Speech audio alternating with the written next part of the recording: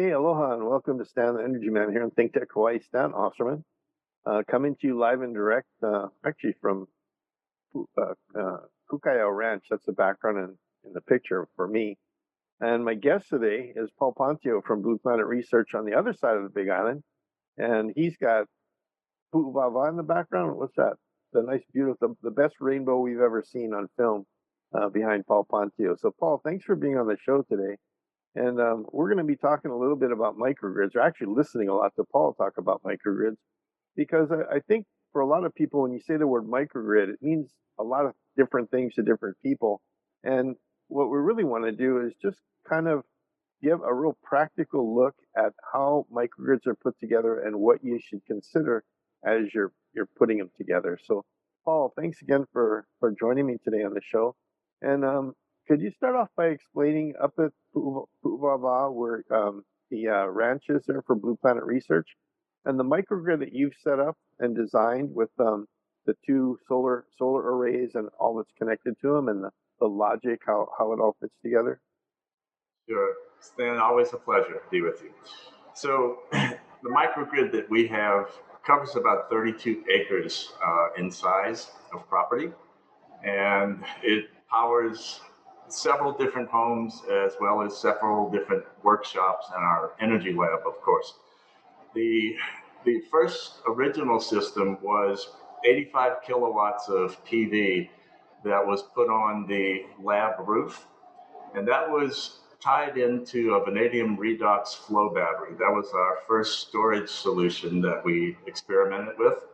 And it had some nice features and advantages over conventional batteries, as where the power side and the energy side were both independently scalable. So if you needed more storage, kilowatt hours, for example, you could add more of the electrolyte tanks. If you needed more power, you could add the actual cell modules that convert into electricity. So that had some issues in the fact that it took a long time to charge those. The efficiency was about 70%. So 70% of the energy that was being put into it would actually get stored. The time penalty was the major factor in us moving away from that and going to a lithium chemistry of battery. So we got together with Sony, and Sony was making a specific chemistry of lithium called lithium ferrous phosphate. It's also called iron phosphate in the industry. The initials are LFP. It was night and day between the flow battery. The efficiency on the Sonys were about 97%. So literally the batteries, if they're given enough current, they can charge from 0 to 100% in about 90 minutes. That's phenomenal. And it can do it very safely as compared to the other lithium chemistry that's commonly used, which is a cobalt. NMC is the abbreviation of that. It's a nickel cobalt manganese or nickel cobalt aluminum. They have several versions. But the cobalt was the issue that we didn't like. It was the one component that we thought had too many safety features around it, vulnerability on the supply where it comes from, mostly out of the Congo region of Africa. So there were a lot of things we just didn't like about it. And it was mainly the safety factor of the LFP, which is, it's an olivine based chemistry. So it uses an abundant mineral that's, I think, the fifth most abundant element in the universe, or on the planet at least. So it's a wonderful battery. It can't catch on fire. It is heavier than the cobalt chemistry, so it may not be adequate or applicable to put in cell phones and laptops, but they are moving towards LFP for autos now, for cars. The weight penalty for stationary storage obviously doesn't matter. So it's a really good choice for large, safe storage. So that worked really, really well, but we wanted to expand the system after a few years. So we put in another 50 kilowatts. We have 85 on the lab. We put in another 50 kilowatts of PV on the what we call the workshop or the pavilion where we do our Poo Poo Friday events. And we put in another bank of inverters and batteries. So before I go any further with that, the one thing that I want to stress, and I know you know this, when you go off grid, it changes the dynamics of the design of the system. You have to account for every day in all kinds of weather. And you can either do that with a very large system, or you can do it with a backup generator or some kind of backup generation source in case the PV is hit by days of bad weather and the batteries go down and you can't get them fully charged. So what we did was we originally had a diesel generator as our first backup. And then we started incorporating the hydrogen component into our system.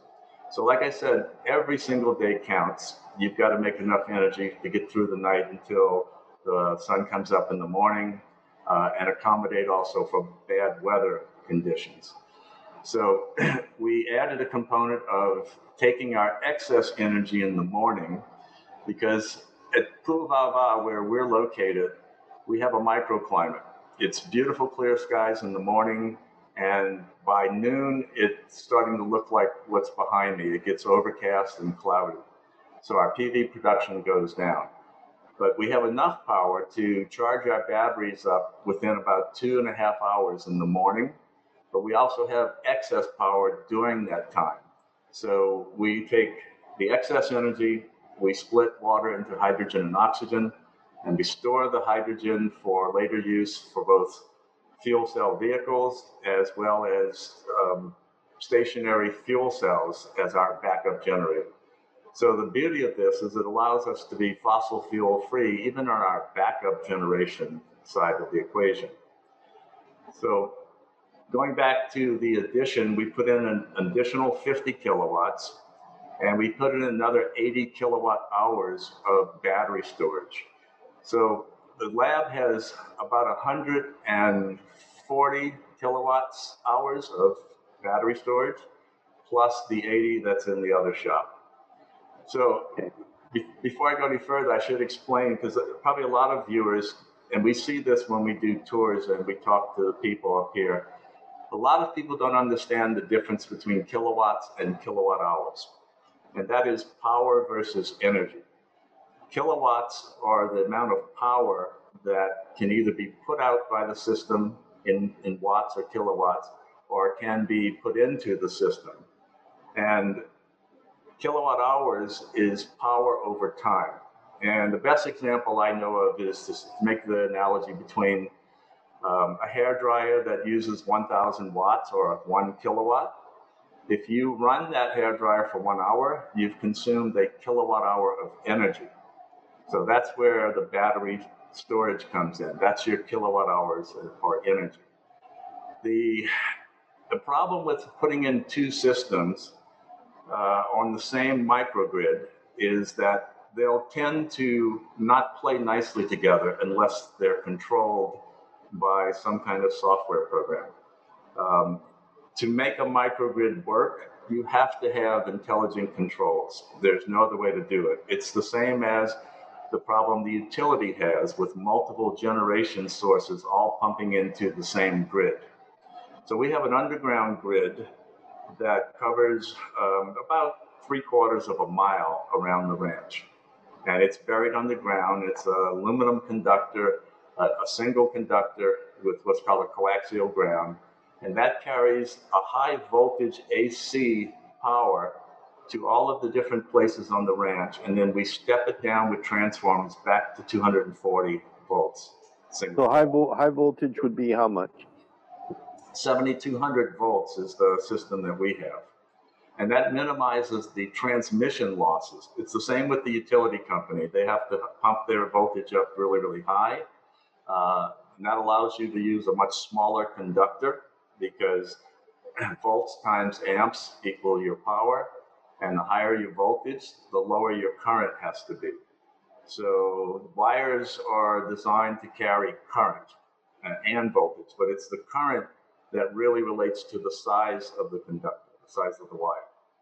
So we have a very small wire that runs around at high voltage, and then we step it back down to common household currents, 240, 120, and that works out good. The problem is we actually have two different brands and technologies of inverters. So we take our DC, we convert it to AC with inverters, but one is a transformerless system, the other is a transformer system. They're both two different brands. We have Outback and Solarc. And if you were to just let those put power into the grid, they would backfeed each other and they would crash the grid. So with our software that we have, it's called EMCC. It just stands for Environment Monitoring and Control Center. And it allows us to monitor and control everything that's happening on the ranch, whether it's making hydrogen, whether it's charging electric vehicles. But in this case in particular, it allows the two systems to play together nicely on the grid without damaging each other. And you can actually access it on your phone, right? Yes, it's any smart device over a browser, you can access the system. You can actually control and manage and add things to the system. You don't need another program, and you don't need to load up a new version of the software every time. So it's a very user-friendly software. But here's the scheme we used. We decided that we could take the lab system and put it into grid forming mode, which it acts like the utility, the grid. So it sets the frequency and sets the voltage signal. The other system up at the pavilion or the shop, we put it in grid cell mode. So it thinks it's selling to the utility, to our underground microgrid. But the way it works is that we monitor the loads on the ranch, and we take a percentage of the load and we give it to one of the systems, and we take the balance of that to the grid cell system. And that way they're equaling the exact amount of power they need to put in the grid.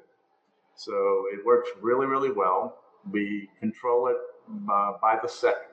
So every second, EMCC sends a new value to the other inverters to sell. And that equals up to half of the load or a ratio of the load. We can say, put 30%, put 50%, or put 70%. And it works very smoothly, and they play nicely together, and everyone's happy. So when you calculated how much PV you would need for the ranch, well, number one, you kind of almost have to overproduce because of your microclimate there, right? You have to make more electricity than you actually use, and you're storing it in batteries for the quick response and smoothing the power and converting it to AC, but you're storing the hydrogen kind of for long-term storage. Can you kind of comment on why you'd use batteries for some things or supercapacitors, and then why you would use hydrogen for energy production? Sure.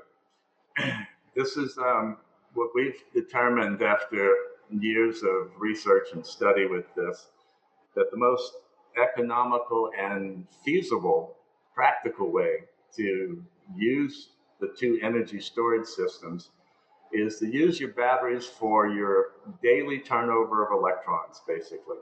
So your daily needs in kilowatt hours should come from the batteries, and then your long-term backup storage comes from hydrogen. And the reason for that is the hydrogen side of the equation equals about 1/4 of the cost of the battery side. If you combine them in the right ratio, it gives you the perfect equation for power and energy. And a good example of that would be the military. The military needs 14 days of autonomy, according to a mandate that they've been given. So they could do it all in batteries. It would be incredibly expensive and not very smart in a logical way, because the batteries storing their long-term energy would be just warehousing electrons for months at a time until they're needed. And that's not a good use for a battery. Batteries like to be cycled, even though the lithium battery chemistries today have a very low self-discharge rate. It can be as low as just maybe 1% a month or 2% a month. So it can store the energy for a long time, and you can keep it topped off, but you haven't put your money to the most economical use at that point. But if you use hydrogen for your energy storage, now you're doing it more economically. And there's another bonus because once your backup hydrogen is filled, the equipment you're using to make the hydrogen can still be used on a daily basis for things like transportation or cooking. So it gives you the best of both worlds, and it actually gives you options that you wouldn't have alone with just batteries. Okay. Hey, you mentioned cooking, and of course, for the audience, I experienced some of Paul's cooking last weekend, and he actually cooked up some really great fish that was sent to him from his relatives on the Gulf Coast, and pretty darn good stuff. And we've had Sam Choi cook with hydrogen, and but tell us some of the kind of unique things about hydrogen gas when you use it for cooking, because you do a great demonstration at the ranch for people when we have tours, and it's pretty amazing. I've shown it on the show a little bit, but it's always good to have you explain it. Yeah, so I tend to boast about hydrogen being the safest flammable gas in the universe. And the point is that it's just that it's a flammable gas. Um, you handle it with respect like any flammable gas, but it's actually safer than other flammable gases. And the reason for that is that, first of all, hydrogen is the most abundant and lightest element in the universe. Uh, so the buoyancy is a key factor in the safety of hydrogen. It's 14 times lighter than air, so it goes up at 45 miles per hour, 66 feet a second. So if some were to leak out in 1001, it would be 6 stories away, as soon as you could count 1 second. So it's moving incredibly fast. And unless there's an ignition source right near the leak, it moves so quickly and hits air molecules and scatters that it's not flammable anymore from a foot away. And we do a demonstration, as you mentioned, where we just open the valve and hold a lighter over it, and it just blows the flame out if you get too close. You have to get within an inch from the where the gas is coming out from for it to really ignite easily. So the second thing is, since it's purely hydrogen, one element, means there's no carbon in it at all, there's very little radiant heat. So when it's burning, the heat from the hydrogen flame goes straight up. Unless the wind is blowing it, it goes literally straight up, and everything around it stays cool. It doesn't get heated up.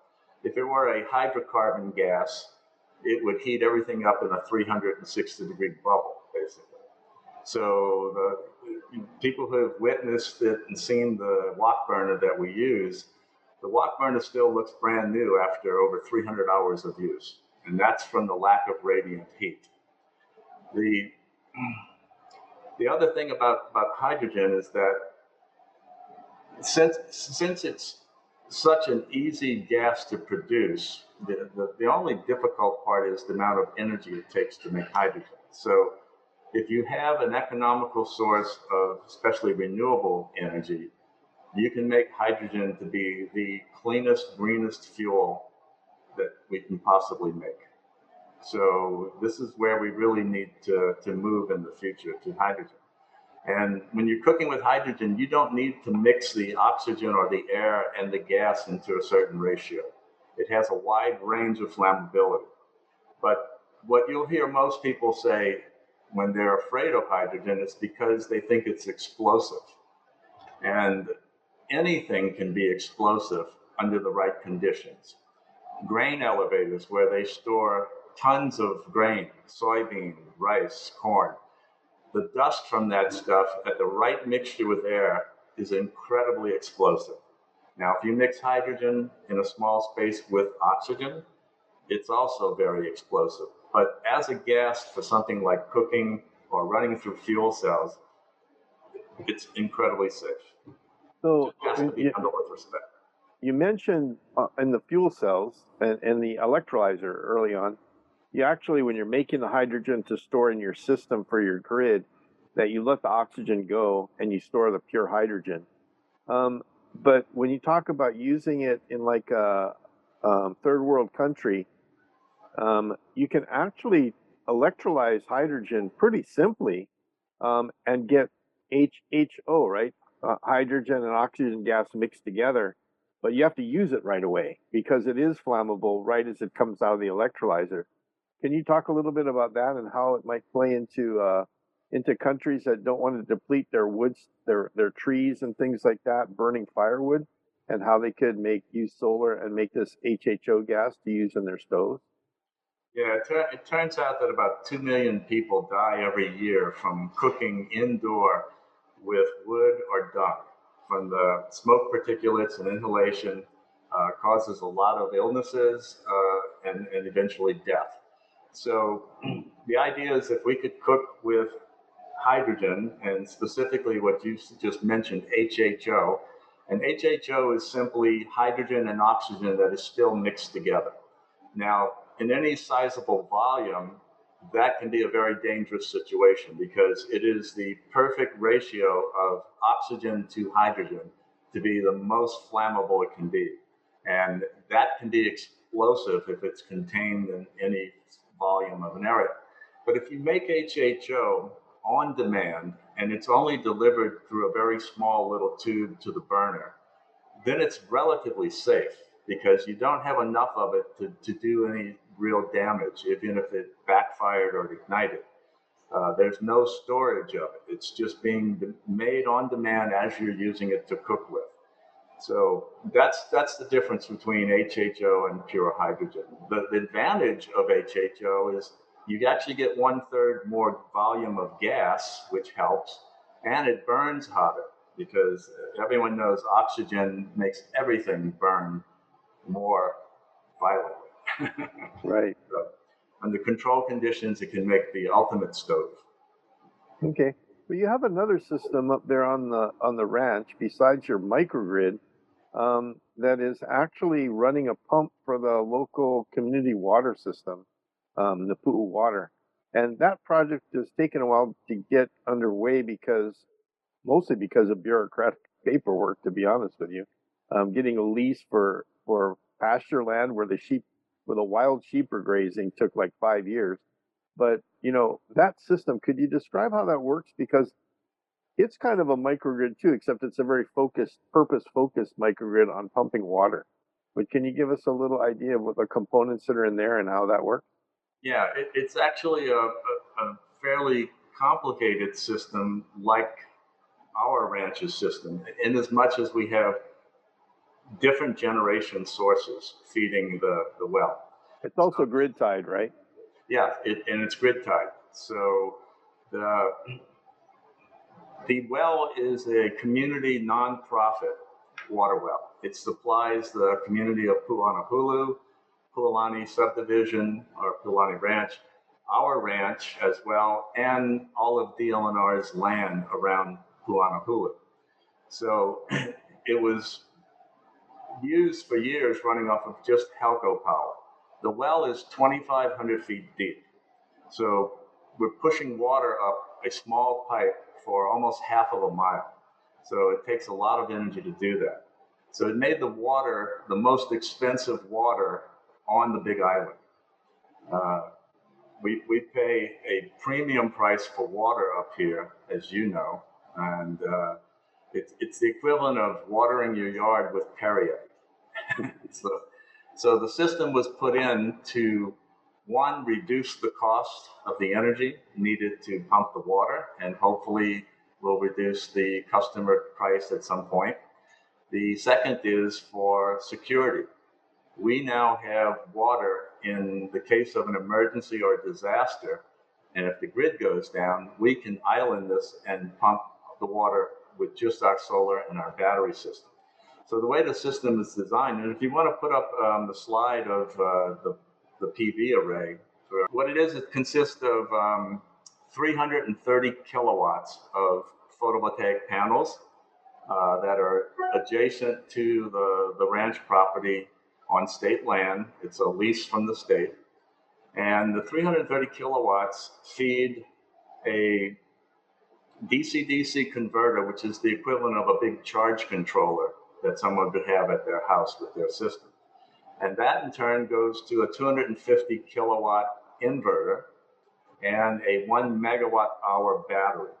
So we built a 1,000 kilowatt hour battery specifically for this project to allow the energy to be stored during the daytime for pumping at nighttime. And in addition, as you mentioned, we are still grid tied. We had an existing grandfathered in NEM agreement, net metering agreement from Helco that is part of the mix. So we can use the utility as our backup generator, basically. Create all of our own power with the PV during the daytime to run the well and also charge the battery. And at nighttime, the battery takes over. And again, this is all controlled by EMCC as well. It orchestrates the power flow from all the different sources. It also calculates the billing for the customers. This is a PPA, a power purchase agreement. So this was put in to give us a reduced rate per kilowatt hour without any upfront cost to Napu'u Water Incorporated, which is the water company that serves the community. Yeah, that's a really good system for a couple of reasons. And as I've said before too, you know, when it comes to running a business, even if it's a non-for-profit business like the water company there, to know your cost of your power or to have a stable price on your pumping your water, not having to worry about your electric prices going up and up and up if the power company's using fossil fuels and that price for the fuel changes. If you can do a long-term power purchase agreement and stabilize your cost for your electricity, like you're doing with that solar array in your battery, now the water company can actually guarantee the service at a set price and not have to worry about jacking up the price every time there's a spike in oil and things like that. So we're about running out of time here, Paul, but I'd like to thank you again. And if folks want to learn more about that EMCC, that's really something that Paul has worked on with some other really sharp people, and it's available to run other systems. So if you want to learn more about it, we can hook you up with Paul. And also, we're going to plug in the photo of the array for YouTube when we come out on YouTube. So we'll be putting that in there. But Paul, thanks for being on the show today. And as usual, a half hour goes by really quick when you're talking about interesting stuff. And I hope that everybody really got something out of your discussion, because this isn't really cosmic. It's not simple. I mean, it's not like you know, elementary school work, but it's not overwhelming. And it's people are afraid to come off the grid. In fact, the reason that water company's still grid side is because the board of directors was afraid of not having the power of the electric company to run the well. And really, quite frankly, it's caused more problems trying to stay grid side than if we had just gone with an off the grid solution. So, you know, people need to think about it. There's a lot to consider, and you don't go into it, you know, not doing your homework, but it's all doable. And Paul's got several examples of doing it. So thanks again, Paul, for being on the show today. Really appreciate it. Thanks for having me, Stan. Okay. So until next week, Tuesday, Stan Energy Man here signing off from Think Tech, and keep using clean energy. Good for the environment. Check the trees behind me. They're doing great. We'll see you a little bit later. Aloha. Aloha.